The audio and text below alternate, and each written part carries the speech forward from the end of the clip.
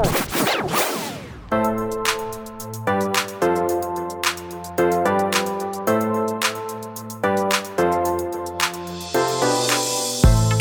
Cast, brought to you by TDN Australia and New Zealand. Hello, I'm Angus Rowland and welcome to TDN AusNZ's Connections Cast, your weekly window into the trans-Tasman world of breeding and racing, presented by Newgate, raising top-class racehorses. Today's guest is riding the crest of a wave that just keeps cresting. He's at the helm of a stud that has been standing champion stallions for decades, can't remember the last Muswellbrook Cup he attended, and has facial hair no razor can tame. Mark Chittick, surely the only thing better than seeing Never Been Kissed's Flight Stakes would have been to be on track for it. Yeah, it certainly wouldn't have been. It certainly would have been, Gus. It would have been incredible to have been there. In this day and age, there's a few restrictions as we're aware, but also it is a time of the year where it's every minute of every day, and I love it that way.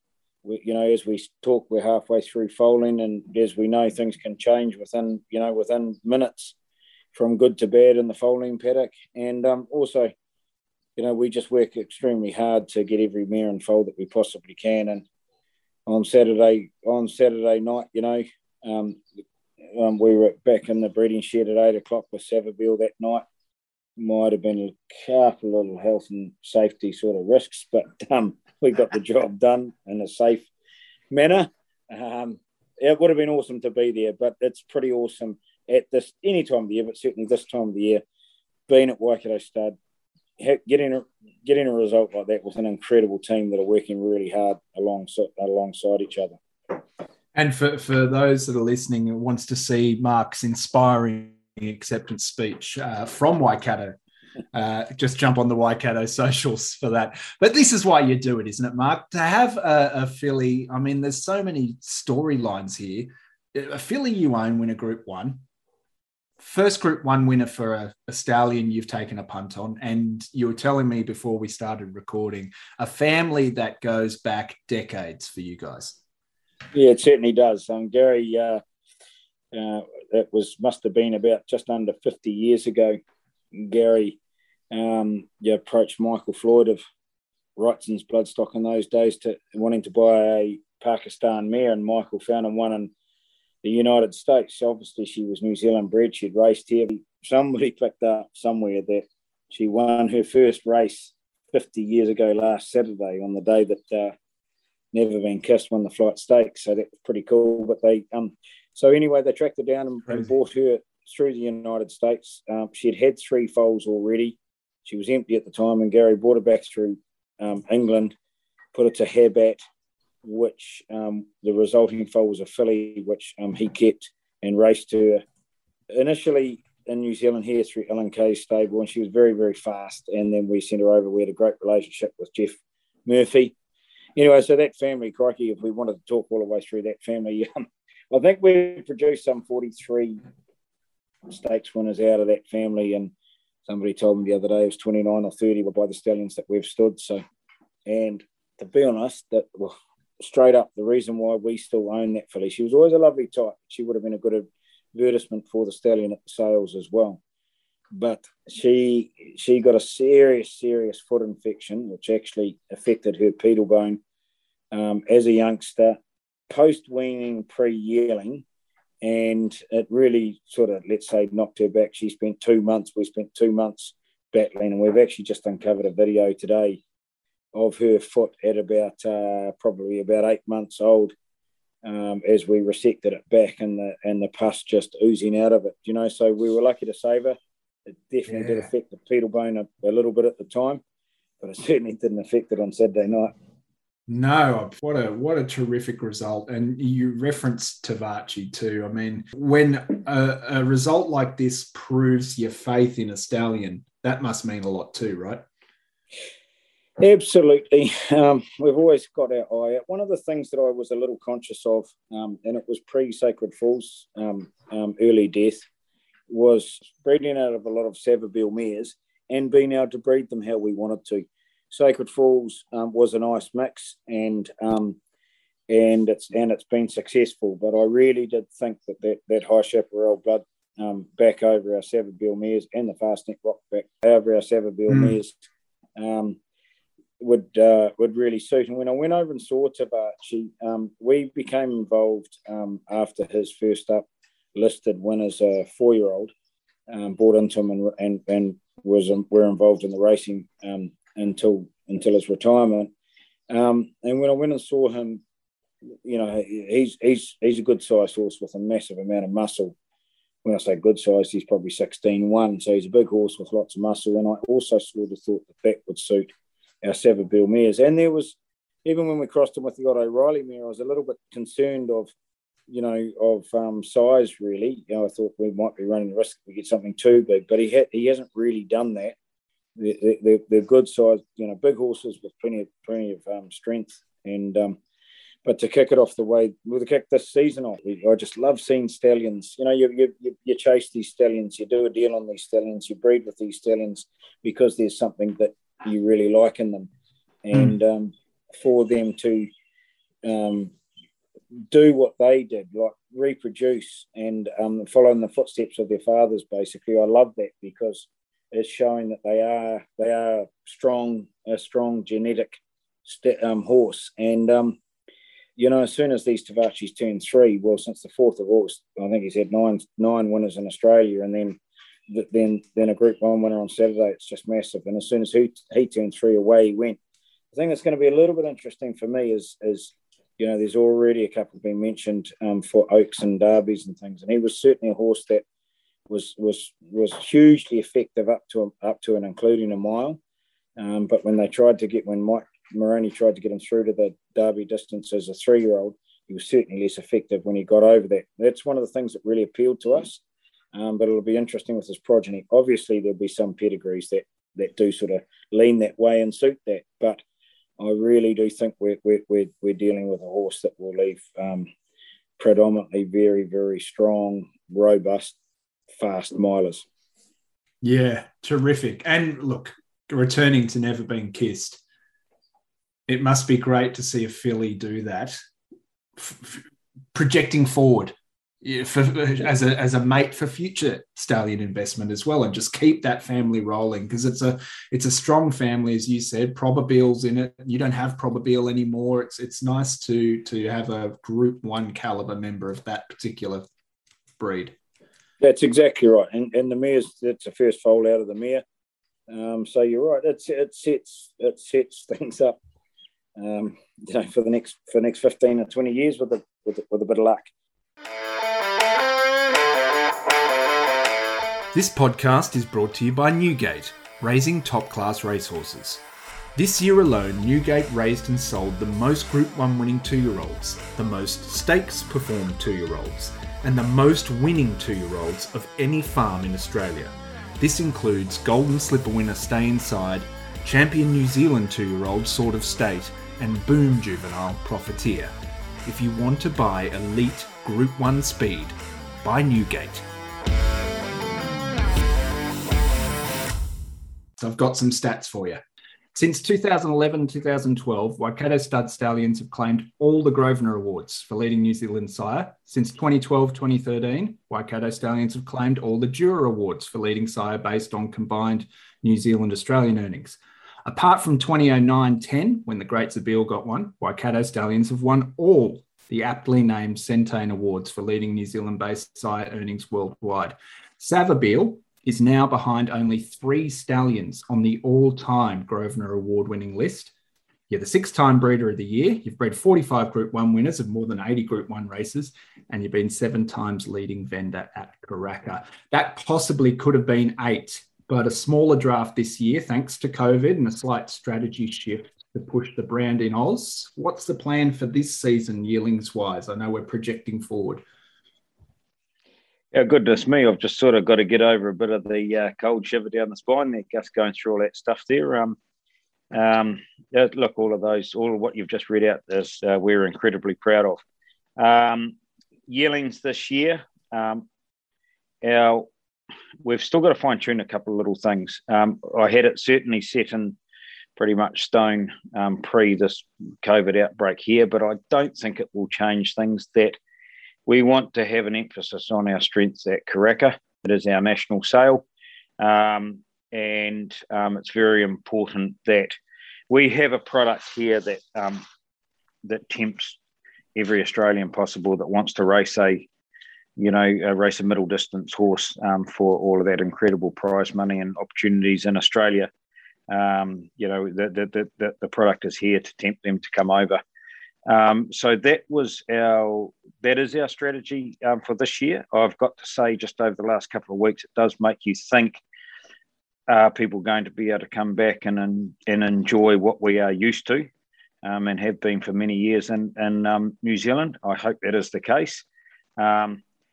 And if that is the case, then certainly that's the process. We'll have a couple at the Gold Coast through the Sledmere Draft at this stage. We'll have a few more numbers at Sydney Classic and Melbourne, and a couple looking to go towards Sydney Easter.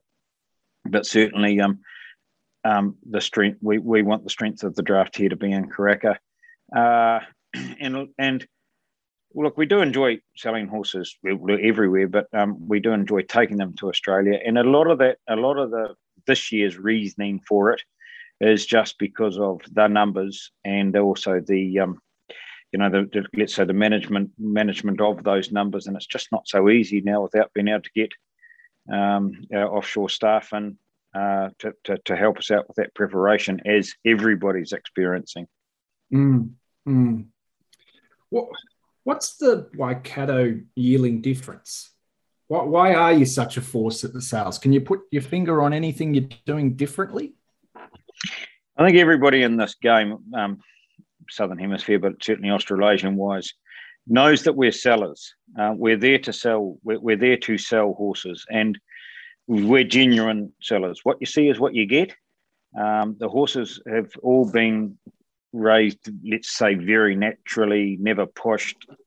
We've just in the last couple of days, we had a foal come through the crush, a little young one, and there was mention he's a bit funny in the knee, and there's a bit of mention about putting a screw in it. And I said, look, at the end of the day,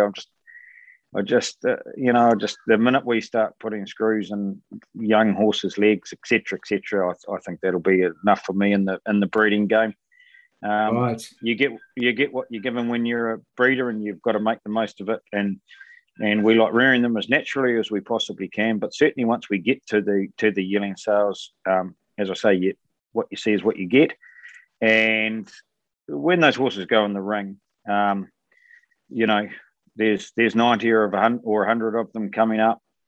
There's another 120 foals in the paddock behind them. So it's pretty important that we sell, and that is. And selling yearlings and obviously stallion income, but more so now selling yearlings and yearling income is actually what runs our business. That is our main income for our business. So it's very important that we do sell. And look, sometimes a horse will go in there, and for example, we might have a sort of reserve or somewhere to aim at of 150,000, and I see someone that's bought off us before as a live bid of 120, and I put it on the market and let's say let them have it, and the next one that might come in, we've got some the reserve, or as we say, somewhere the figure to aim to is 200, and it goes and makes 300. So the hills fill the hollows, and pretty much of all of those yearlings that we take to the sales. You might as well say all of them are owned by ourselves, or there's the odd one that might be a staff member, or we might be halves in them, and that, but pretty well we own them ourselves, and we're known as sellers, and that's what we're there for. It's a horse sale, so they're on the market. I know the whole top vendor at Karaka thing's kind of just keeping score for people like me, and for you guys, it's about running the business. But how satisfying was it the first time you knocked off that farm down the road in Cambridge that had 3 decades at the top? Well, as we've alluded to already, the key for us is selling racehorses, and the key for us is getting them sold. And I will say on the first year that it happened, it certainly wasn't, and I really mean this, it wasn't anything that we were thinking about or that I was thinking about. And I think, I can't remember, we had 2 or 3 left to go through the ring. And Aidan Rodley, the reporter here, stopped me at the just heading into the box, and the back of the box, the vendor's box, and he said, you know, you're in front, you've got three to sell. Do you think you can do it? What will this mean to you? And my answer was, in front of what? What do you mean? What do you mean? And, yeah. And he said, it looks like you'll get leading vendor. And I said, oh, well, that'd be nice, but I've still got 3 to sell, so let's get those sold first. But certainly afterwards, look, it meant a hell of a lot to us. It was at a stage where, you know, Lisa was crook. She was in hospital. She's a big part of the business, and she was ringing people from her hospital bed, saying that one hadn't been led through the ring properly, and that one's mane wasn't right, and that sort of thing. So, wow, you know, and afterwards, it was, let's say, pretty emotional scenes. But Gary did come up to me and shook my hand and just looked me in the eye and said, well, you've done something that I haven't done, you know, and that, you know, like, yeah, it meant a lot. It meant a lot, but that wasn't certainly wasn't something we were aiming at, but it was bloody nice.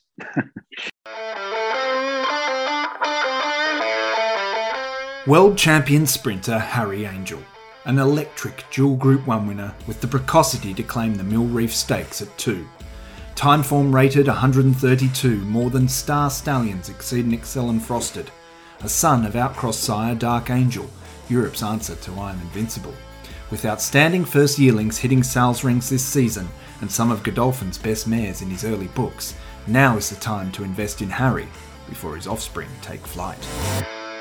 One of the constants has been the great stallions of Waikato Stud, and I want to look at some of them through the prism of one of the current racetrack stars, Probabeel, because her pedigree is the perfect mirror to the Waikato family philosophy, if you like. And if it's okay with you, we'll work back through the stallions. She's by Savabeel, who is the current man on the Waikato roster. He's been a heck of a stallion. He really is quite an incredible horse. His father was an incredible stallion. You know, Savabeel, as we say, is an incredible horse to achieve what he's achieved. But you know, let's say his bell curve, it's wider with him, which is the incredible thing. You know, I think off the top of my head, he's 12 of those 100 and whatever stakes winners it is now are 2-year-old stakes winners. You know, and even just in the press just recently with Malwanga, etc., and Shane McGrath said, you know, like, when you really look at his stats, you know, typically they're milers to 2,000 metre horses, which the Zabeels were definitely a little bit longer, a little bit further. And I think probably that, well, I don't think, obviously that Success Express mare that he's out of's probably shortened things up a little bit. But, you know, like, let's say he does, it's not domination, but he has incredible success between 1,600 and let's go out to 2-4.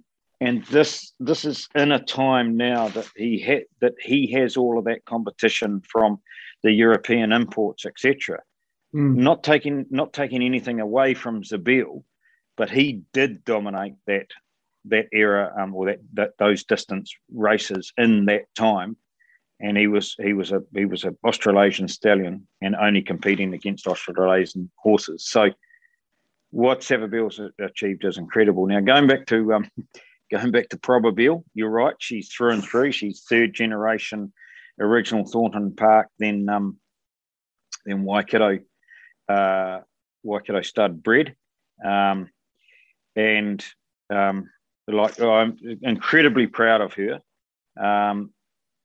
You know, we do go about keeping fillies out of our mares, our replacement mares. We race them ourselves. You know, Brendan and Joe have had and having an incredible run with her. But she was a filly that I was extremely reluctant to take to the sales of that year, and right, a couple of my head staff, let's say, twisted my arm into it, and they were two girls that were involved in the yearlings, and that's their job, and they were really proud of this filly, and they wanted to take her there, and they said there's only 3 weeks beforehand, I still wanted to withdraw her and keep her. We'd lost the mare. Well, she'd only had the 2 foals, and we'd already lost the mare with laminitis, which was even more reason to keep her. But they said to me, why don't you take her up there and you put a reserve of 500,000 on it, which, to be honest, is not really our style. And if she doesn't make it, bring it home. So, look, she must have been on the sort of, let's say, the second day of the sale or whatever. And when David Ellis's bid was at 360 or 380,000 or whatever, she hadn't met the reserve. But we'd done a lot of business with David at that sale, let alone over the years. And so I let him have it at below. Let him knock it down at below the reserve, and went round and thanked him for purchasing her, and said there's one rule that goes with this filly. Whenever she finishes her racing career, I want the opportunity to buy her back at whatever price it is. And then the next day, he was trying to encourage Brendan and Joe to let him buy them a filly. And they said, well, we were underbidders on one yesterday. And he said, well, why don't you take her? And of course, that was my contingency plan out of the way. And the rest is history. She's been is being an incredible racehorse, and she will be an incredible race mare. You still have members of the family, right? You've lost Far Fetched, but that family runs deep at Waikato. Yeah, we certainly do, and we've got different branches of it, etc. And look, I bought Gary out of the Waikato stud business and land, etc. It's probably about 8 years ago now. So certainly there was a period there where like obviously the debt ratio was pretty high, and so our policy of keeping a good amount of fillies, I sold a few through that period to help that situation out, and but I'm trying to avoid that happening again, I can tell you. I hear. Now, her Damn Far Fetched, who we've been talking about, she was by Pins. And I believe, Pins, you were the one that convinced your old man that this was one of your first sort of, Dad, we got to get this stallion moments back in the late 90s. Is that true? Yeah, so it was a situation where we took some yearlings to the Melbourne sale, and I happened to be on track the day that he won the Australian Guineas, which that year was run over 2,000 metres. And I went down and just happened to look at him in the bird cage and thought he's a nice, muscular, sort of attractive type of horse. And then he obviously raced on, and he had a bit of heat, and he'd gone up to Sydney, and he was lining up. I can't remember the race he was lining up for, but obviously it was all a Group 1 racing, and he had a little bit of heat in a tendon, I gather. And Michael Otto, actually agent from over here, who looked after Maury McLeod's interests, rang Gary. Oh, sorry, I got back from the trip to Melbourne and said, that's a horse we should buy. And I loved Snippets back then. And anyway, so then when he had a bit of heat in the tendon, Michael Otto rang Gary and said, would a horse like this be of any interest to you? And Gary said, well, interestingly enough, Mark came back from Melbourne and said he's a horse we should buy. And he said, well, he might be available. And we had yearlings at the Sydney Easter sales, but at that stage of let's say my stage of life, I was actually quite involved in the rugby scene around here, and we had a couple of big games on. We only had a couple of yearlings going over there, so Gary took them over and with a team, and I stayed back to play footy. And he went and looked at the horse and rang me and said, look, I drove out there with every reason not to buy him, but after looking at him, there was no reason not to, So, one thing went to another, and he was just a horse that he was a bloody great stallion.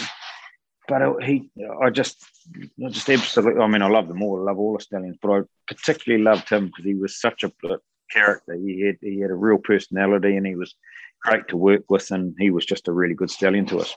Oh, he's a total legend, and I think possibly left in the shade a little bit by his barn mates, possibly unfairly, because he was really a global stallion, wasn't he? I mean, the Hong Kong thing in particular, the pins really went well over there, in particular his champion, Ambitious Dragon.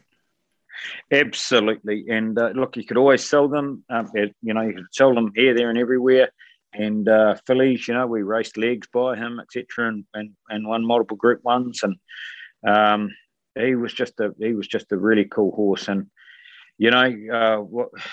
so that must have been about 4 or 5 years ago. And we paid 1.5 or 1.6 million Australian dollars for him. Now how things have changed.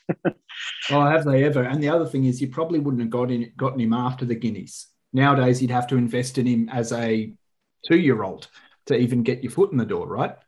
Yeah, we certainly know all about that. And I think that's one of the, let's say, the unfortunate things that have changed in the game, because, back in those days when we'd bought pins, like Waikato Stud fired their shot, and then, one of the other studs over there would sort of, let's say, take up the next opportunity. And so they'd fired their shot, and everybody got their turn, and it was spread around a bit. But obviously now they're, such a massively sought after commodity. I think there's a few stallions that are going to stud that probably don't deserve to go to stud, and certainly the ones that we're all attracted to. If you have got the opportunity to purchase it, you've got to have plenty of bloody firepower behind you. Yeah, ain't that the truth? Well, the fact that you even had the firepower you did for pins is probably down in no small way to Probabil's second dam's sire, Centane, who your dad brought with him when he came to Waikato. Tell us your early memories of that stallion, Centane, who really was the formative stallion for the Chittick's Waikato. When we came up to the Waikato here, he taught me a lot about the management of stallions, because down there he was more or less by himself and in his own paddock. And when he came up to Waikato Stud and we bought this place going concern, there was 3 stallions here at the time. Gordon Cunningham was managing this farm, and he stayed on a bit longer to let's say, introduce us into this farm and area, etc. And I still hold that in massive regard, having that time with Gordon. But Centane went into the general management of the Waikato Stud stallions, and he did not handle it at all. Like to be honest, we nearly lost him. He basically fretted and lost weight and wouldn't settle and wouldn't eat, etc., etc. And so we moved him to an area where he could see the yearlings and he could see mares, and we ended up running him outside wasn't boxed, with a couple of mares more or less right next door to him, just a tree race in between them, and he was happy like that, because that's how he'd been running Palmerston North. And so ever since that day with the management, or at that time, the management of stallions, like our stallions get moved every 6 or 8 weeks. There might be a little move next door to another one, or to another paddock, or to, just we shift them around and shift them around. And I do believe if you start doing that from the word go, you can do it all the way through. Whereas if you don't, that's what Centane taught me. Another little time we had about I can't remember, 4 or 5 mares to serve one afternoon, and 4 of them were walk-ons, and the one that we had to serve ourselves was Centane. So we got all the walk-ons out of the way and done, and I went down to get Centane from his paddock. His ears were a bit back and he was a bit grumpy, and I thought, we'll take him to the breeding shed, to this mare that usually changes every bloke's attitude, and you hopefully come out with a smile on your face. Anyway, he was just such a relaxed horse, and he always used to take about a minute 30 in the breeding shed, if that. Anyway, I took him in there and his ears were back and he just got through the door and he just launched at this mare and just grabbed her and drove her into the ground. And we all got a hell of a fright because he was just a horse that wasn't like that at all. And I took him out and took him back to his paddock. And I've got to say, I was shitting my pants, fair dinkum, because he was not himself. Got back there and everybody got a fright. And I said, listen, let's just go home, have dinner, come back at 7 o'clock tonight. Different change of clothes, and we had and we had the same mare. I went to get him from the paddock. He was his usual self. He walked in there, he served the mare, and he walked back out. And I put him back in the paddock. And from that day on, I never ever put him last. I just put him. We'd serve the other 4 mares, and he was the last one to serve that. And he was the older horse, and he was down there watching all this happening and stewing on it. And so from then on, for the rest of us, I don't know what it was, 5 or 6 years, every time when we served and when he had one to serve, we served with him first, and he never, ever did it again.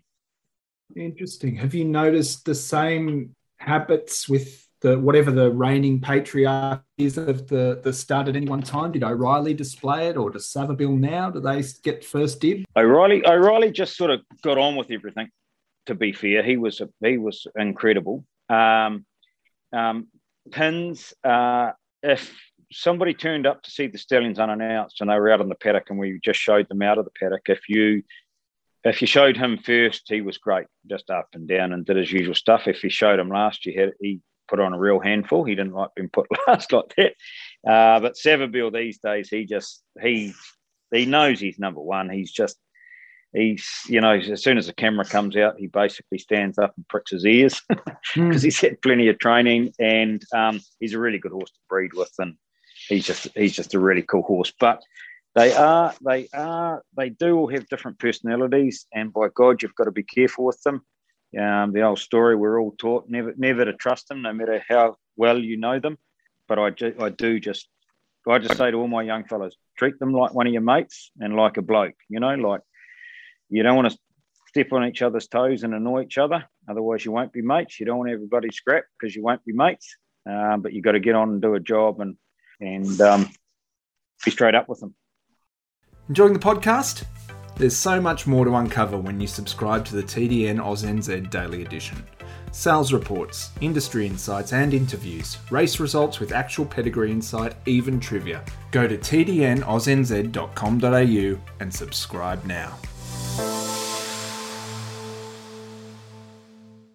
Coming back to the Probabeel pedigree, let's have a look at the sire of her third dam, O'Reilly. Now, this guy, obviously a farm legend, but a lot of people forget what a freakishly gifted racehorse he was. He really was. So he was a foal when we bought Waikato Stud. We bought Waikato Stud as a going concern, and he was a foal. And he was obviously extremely well bred by Last Tycoon out of Courtsa, who had won the Golden Slipper. She was one of the jewels in the crown, obviously, with us wanting to buy Waikato Stud going concern so that we could secure her. So he was a foal. When we bought the place, we were getting him ready for the Karaka sales, and he would have topped the sale back in those days. Maybe, who knows, 500,000 or 600,000, which was big money, and we'd taken on a big punt to buy this place and buy it going concern. And it was before the days when scoping was routine, and we'd taken some horses to the Gold Coast sale, and one of them had gone to the panel, and for the scoping panel, the Ingham brothers had bought it, and there was a question mark over him, and anyway, it went through and got passed. But Gary said to me when I got back from the Gold Coast, he said, maybe we should be scoping that Last Tycoon colt, because it'd be a bit embarrassing if he went through sold and didn't pass. That day, Dave O'Sullivan rang us and said, I'm trying to put a syndicate together to buy that colt. This is 10 days before the sale. Can we come out and scope him and do an ECG?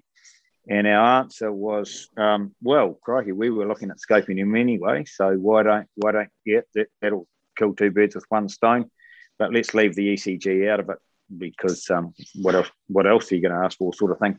Anyway, yeah. Jim Marks came out, scoped the horse, and he wasn't perfect. he was asymmetrical, and he pulled the scope out and said, I can't pass him. Now, where we'd probably gone down the wrong road right at that point, and thankfully it was to end up the best thing that ever happened,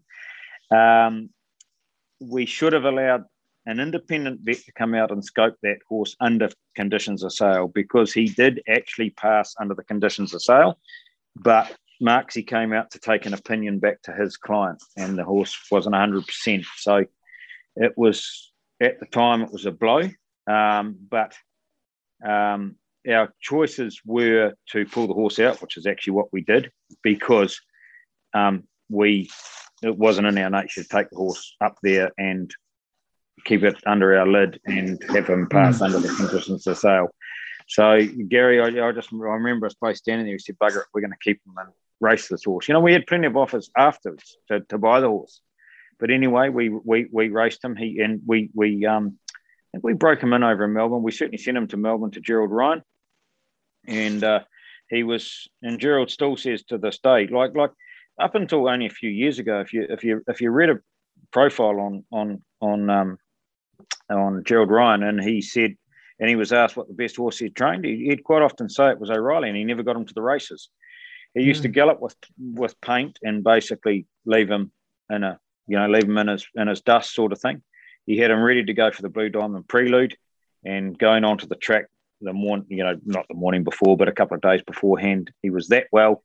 He tipped himself over backwards, came down on his hindquarters, pulled all the ligaments in his hindquarters. They nearly put him down on the track, but they got him into a float and out to Werribee, did a scintigraphy, and it just showed all of these hot spots throughout. And they basically said to us, Kim McKellar, the vet at the time, said to us, he'll take a year to come right. And when he got to about 9 months, this was a 3-year-old colt that was pretty full of beans and was feeling pretty good in himself. And crikey, you'd go to feed him in the paddock and he'd chase you out and carry on.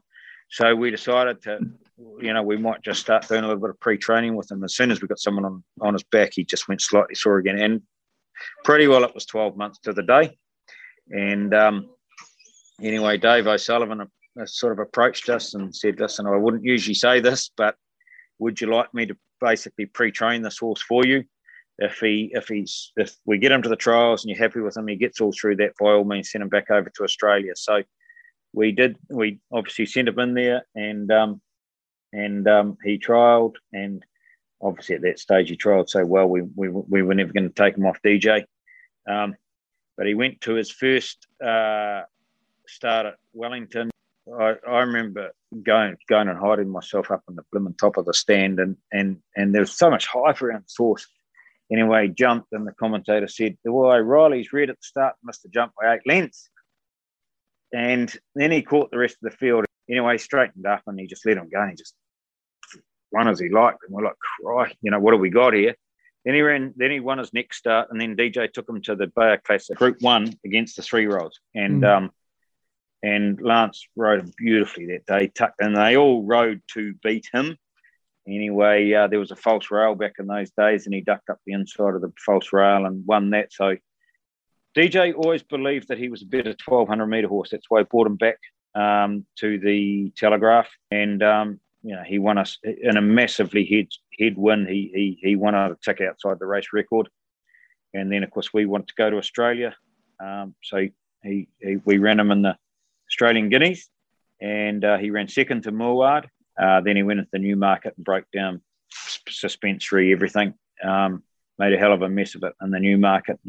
We brought him back, and like Gary always did say, if this horse never made the racetrack, we would stand him at stud, because he was such a beautiful horse with a beautiful pedigree. Yeah. But we did get the opportunity to show that. And DJ always still says, every year DJ used to come out and take the rug off, he'd give him a cuddle and carry on, and he'd just walk away and say, never saw the best of him.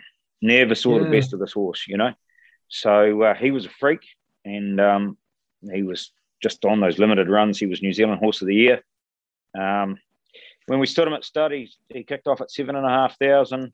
It was just about when all of the shuttle stallions started, and we were all told that we were dreaming. You had to have these international horses if you wanted to survive. well, we just believe as a horse wherever it may be. And when you've got a freakish one that can win like that, as we've seen over the last few years, with these horses, with their horses coming down here and our horses, Australian horses and that going up there, a horse is a horse wherever it may be. And, so we battled away at 7,500 and I don't know, he served sort of 85, 90 mares and 2-year-olds. He had few winners, 3 winners, I think. And then once they turned 3 away, they went final destination, won the Guineas. The Jewel won the Guineas the next year, and away it went. And it's extraordinary. I mean, he was Horse of the Year, having spent less than 10 minutes on a racetrack collectively. Yeah. He had more drama than an episode of The Kardashians. And then his stud career was the reverse. He was a champion sire. There's the similarity, but it was a consistently brilliant stud career. Absolutely. And what was really incredible earlier on was, and you get this with stallions. All these people, experts, and you get told all these things. And earlier on, it was that he left better fillies than colts. Well, there was something like, I can't remember, like 30 odd out of his first crop that went to Hong Kong because they loved Last Tycoon blood so much. And anything that won a trial, these people had, for argument's sake, bred them at $7,500 service fee, and they were winning a trial. This is back 25 years ago, and getting offered $150,000 after one trial. So you couldn't blame them for selling it.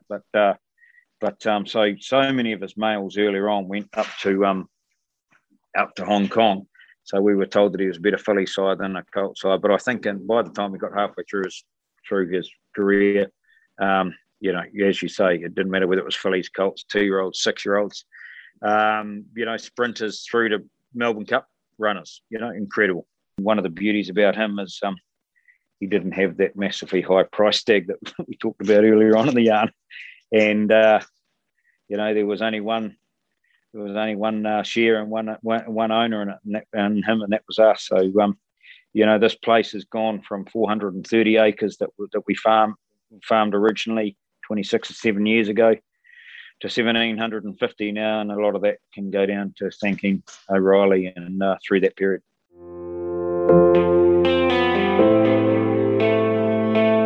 An elite 259 lots have been catalogued to go under the hammer for the 2021 Fasig-Tipton November sale. From outstanding champion racehorses to accomplished producers, this year's catalogue is the strongest in memory, with 45 graded stakes winners or producers, 30 of which are Grade 1. The catalogue for the sale, to be held November 9, may now be viewed online, including on Fasig-Tipton's one-of-a-kind enhanced catalogue. And speaking of enhancements, Fasig-Tipton will be accepting supplemental entries through the Breeders' Cup. For more information, visit fasigtipton.com.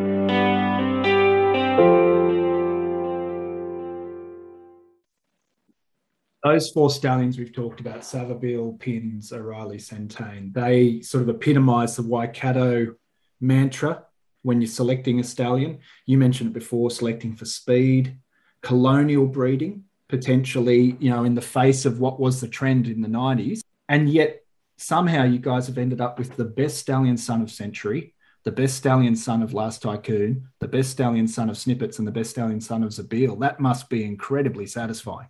Over the years, we were certainly told, why would you want a son of Last Tycoon? We've been told, Gary says, people said to him, why would you want a son of Century? But, just recognising that speed, I just love it. Ocean Park and going through that, through the purchase of him and all of those horses. Super Seth just recently in dealing with Jonathan Munns and we've got massive support behind us. We always like taking 50 or 60% of these big syndicates. But we've got massive support around us. And when Super Seth came along, 2 guys I rang straight off, both just said, we're right behind you, whatever you got to pay, whenever you want the money, we're in, which is great. And yes, there's been a bit of success there, but there's a lot of success. But in the when I say recent years, let's say Savabill's 2020 now. So if you said 15 or 16 years and including him, we've syndicated and taken over half the ownership ourselves in 60 or 70 $1 million worth of stallions. So, there's a fair bit of work that's gone into that. So you do want to get a bit of success. But it's like, we only buy a horse that we absolutely believe in, and we're the ones that are putting the most mares to them. So it's really got to work for us. And, one thing Gary told me earlier on, he said, you stand a horse that you're proud to lead out of the box, because if you're not proud of them, why would you want to show them to anybody, basically. So it's all good fun. Yeah, the current roster's so solid. You mentioned Savabill, Ocean Park. What a terrific acquisition he was. Yeah, he certainly was. Tough horse, like really, really tough horse. 5 Group 1s. He's a character of a horse. He doesn't want cuddles from you. He just wants to get on and do it. He's a tough bugger. You've got to watch yourself with him. But whatever he does, he just wants to do fast, whether it's eat, walk, run, or there's a word for it, but we'll just call it the breeding shed. He just wants to do it fast. Now, we talked off the top about Tavachi. Surely his success augurs well for Super Seth as well, right? Yeah, I just love the horse. I know I keep going on about loving the stallions, but, like $15 million Australian purchase, you want to love them. To buy 15 pins. Yeah. He's a lovely, lovely horse, just a beautiful horse. It sort of reminds me a little bit of Pins. Maybe it's his attitude. Maybe it's his colouring. They're that copper bay. Probably not as sort of heavy as Pins, but a lovely, lovely horse to work with. And he's just leaving with, I don't know what we've got on here, 12 or 15 foals now, and they just come out with this deep chest, beautiful muscle, great bone, and they honestly look like they're 10-day-old foals when they're born. So, awesome. And he was a good 2-year-old, like he won his couple as a 2-year-old and very impressively. So, he's going to get every opportunity. He got a beautiful, beautiful book of mares last year, and he's leaving great foals. So, it's going to be interesting in the next couple of years. You've waded into the Written Tycoon pool with Banquo. How have the interest been from New Zealand breeders with him? Yeah, it's been good. He was a late addition. I've been in the ownership of him since a yearling. He's a horse that showed that he could. Yeah, he's by the champion sire. He's a half to a sensational Group 1 winner in Booker. He's got a great family. He's a good-looking horse. He was a $600,000 yearling. And basically, he's cost us no money to go to stud. We're standing him at $4,000. We'll give him a chance ourselves. I'll put a dozen mares of our own to him. And look, I can't tell you what we'll end up serving with him. I won't be able to tell you until we serve the last mare. But all we want to get is 50-odd mares foals on the ground. And once they get in the barriers as 2-year-olds, whether the stallions had them got 150 foals or 50 foals, they've all got to stand up for themselves at that stage. And Centane stood at the same fee, $4,000. He served 43 mares in his first crop. He left 34 foals, and 9 of those were stakes winners. So, if they're going to leave good horses, they'll do it. Okay, so I'm mindful of time. I just want to do some rapid-fire word associations. So I'm going to say the name of a few other horses, and I want you to just shout out the first thing that enters your mind. So you up for that? I'm not that quick, but I'll give it a go. Let's start with I Do. Oh, great mare. Our most winningest mare. And that day that she won the Lisa Chittick Foxbridge Plate was pretty cool. Escada. Beautiful mare. Just a lovely type. Sensational producer. Not many mares leave dual Group 1, 2 Group 1 winners. Incredible mare. Sacred Falls? Oh, big part of my heart. Bred, born here, raised, fortunate enough to get back into that racing. Won 2 Doncasters on a period of our family's life that was a bit tough. Gave us some great times in a difficult period. Sad to be lost. Alf. Yeah, he was a beauty. Crikey, you're going back a while. First thing that comes to my mind with Alf is that unfortunately didn't make the slipper field, missed out by 10 grand in stakes, had a $20,000 winning stake taken off him in a disqualification, which he should not have been disqualified. Otherwise would have run in the Golden Slipper.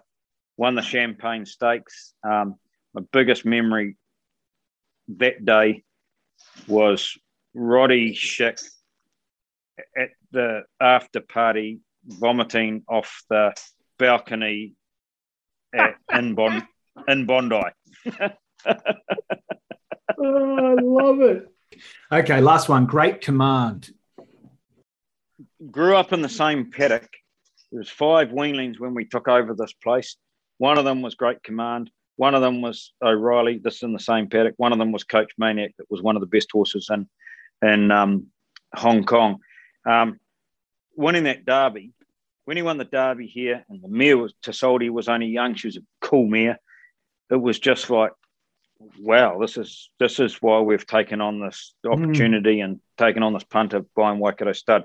You know, Gary always said, if you know, we buy Waikato Stud, we take Centane up there, we get hold of their mares, it'll take us to another level. And you know, when the following 2 years later, after taking over the farm, you know, you've got a Derby winner off the farm, bred a Derby winner off the farm, and got the mare. It was pretty cool.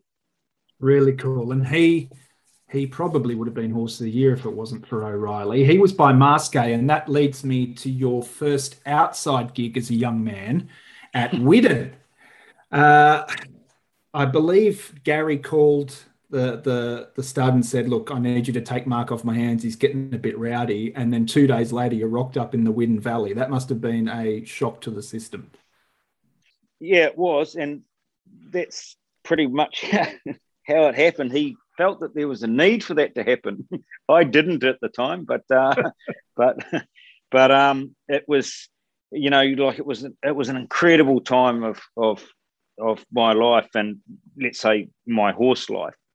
It was an unbelievable place, and I remember writing him Gary a letter afterwards, and saying, you know, it was incredible to check up on Saturday. I'd probably arrived on Thursday, and seeing mares in the paddock like back in those days, Sunset Girl and Dream Appeal and whoever it was, you know, like it was quite incredible. But through that time there, Tim Ferris, who was the farm manager at the time, he taught us, myself and David Tooley from Cambula. We arrived on the same day, and he taught us a hell of a lot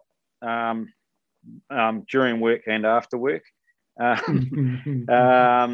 And Anthony was still at school. We're great mates. I think there's only about 2 or 3 people left in the world that know him as Zaz, and that was his nickname when he grew up. And you know, I used to. It was a bit hard for me to get off the farm, and it's quite a wee way out. That's why Gary sent me there. And I used to give him a few bob to head back when he was out at the farm to buy me clothes to keep me going. So I had something nice to wear to the Scone pub. It didn't actually work, but you know, it was worth trying. Have you ever dreamed about working with thoroughbreds or know someone who would jump at the opportunity?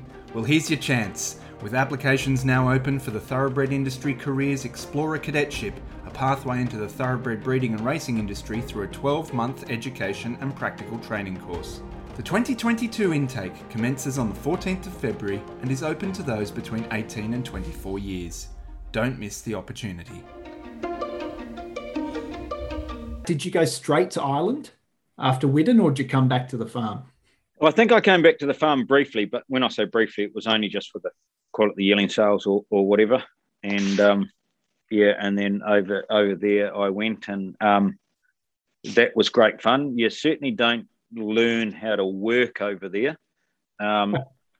But look, I made some great mates, played a bit of rugby over there, came back about 10 kilos heavier, and luckily it was only 10 kilos because I only got onto the Guinness in the last 2 months. Gary said that there wasn't a belt left on the stud that would fit you by the time you came back. And he also said with remarkable humility that after that, he figured there was no one else that could teach you better than he could.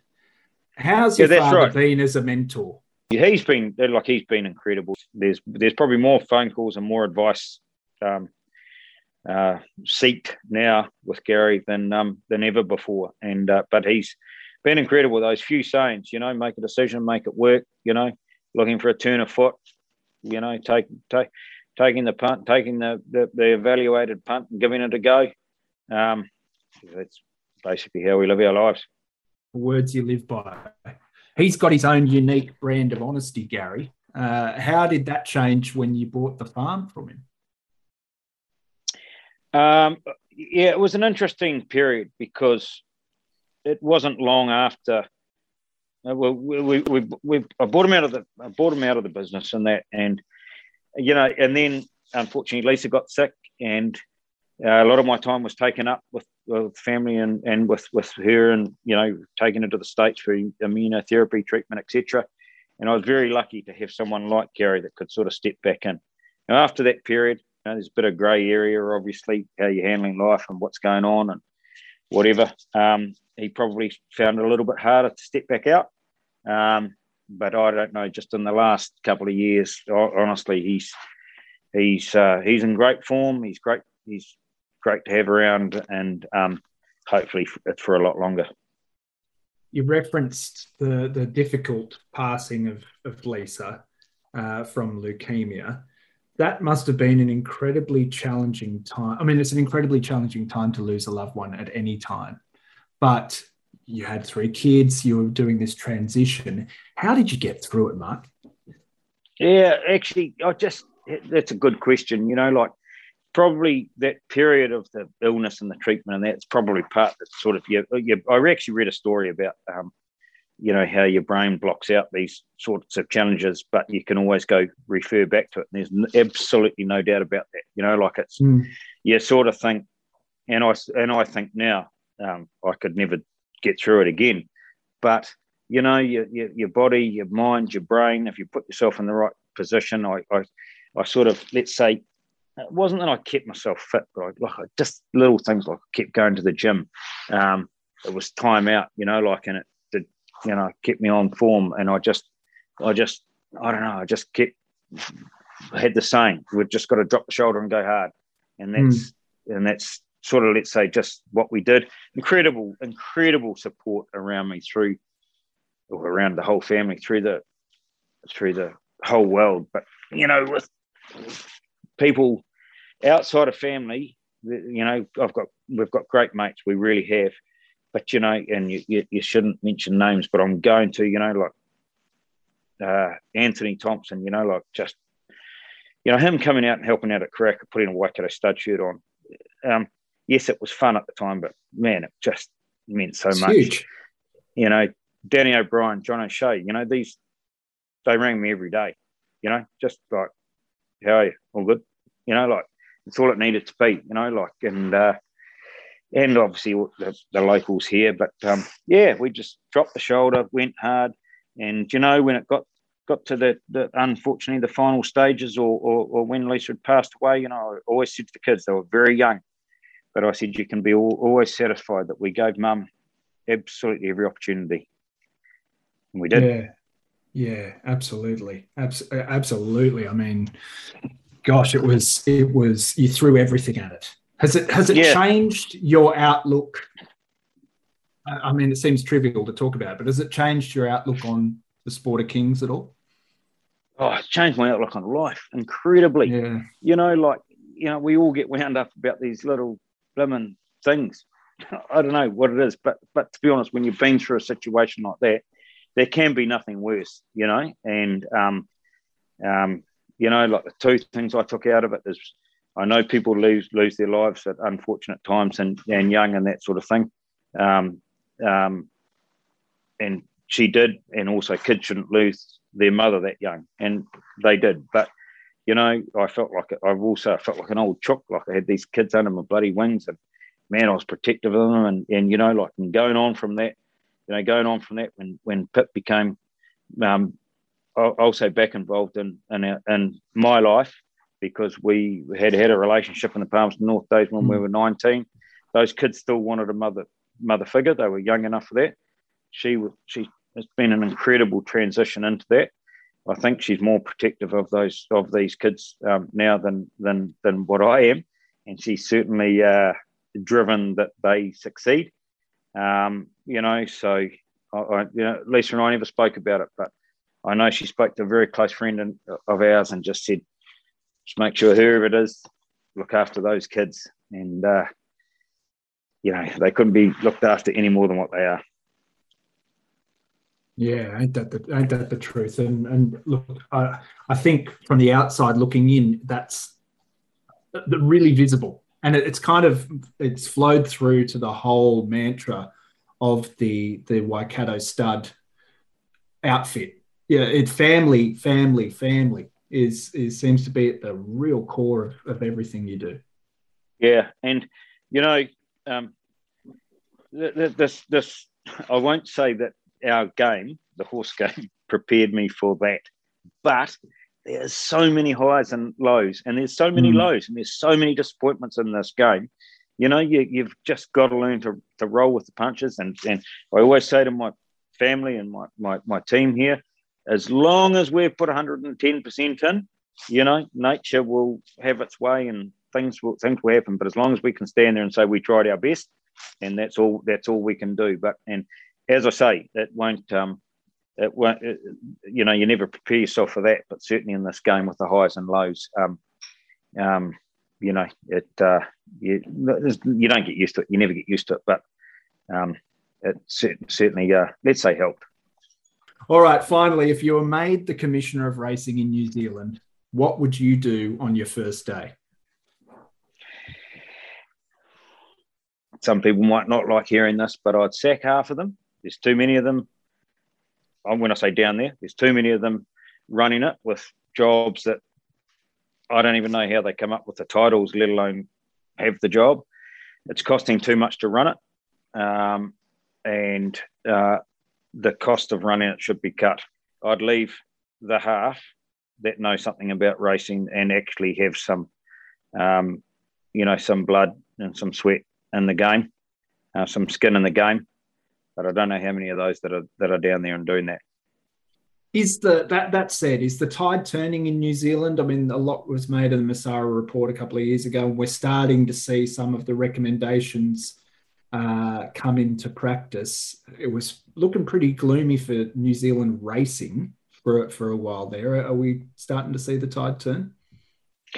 Look, I really hope so. I just can't believe that you've got a guy with the experience and the mana of John Masara that put his time and his effort and his money into that report, that it's now finally taking its time to let's say, seep through. He even offered his time to chair the board, and that wasn't taken on. And I just think there's some incredible people in this game that should be involved in running it, but unfortunately, the process in getting them there is flawed.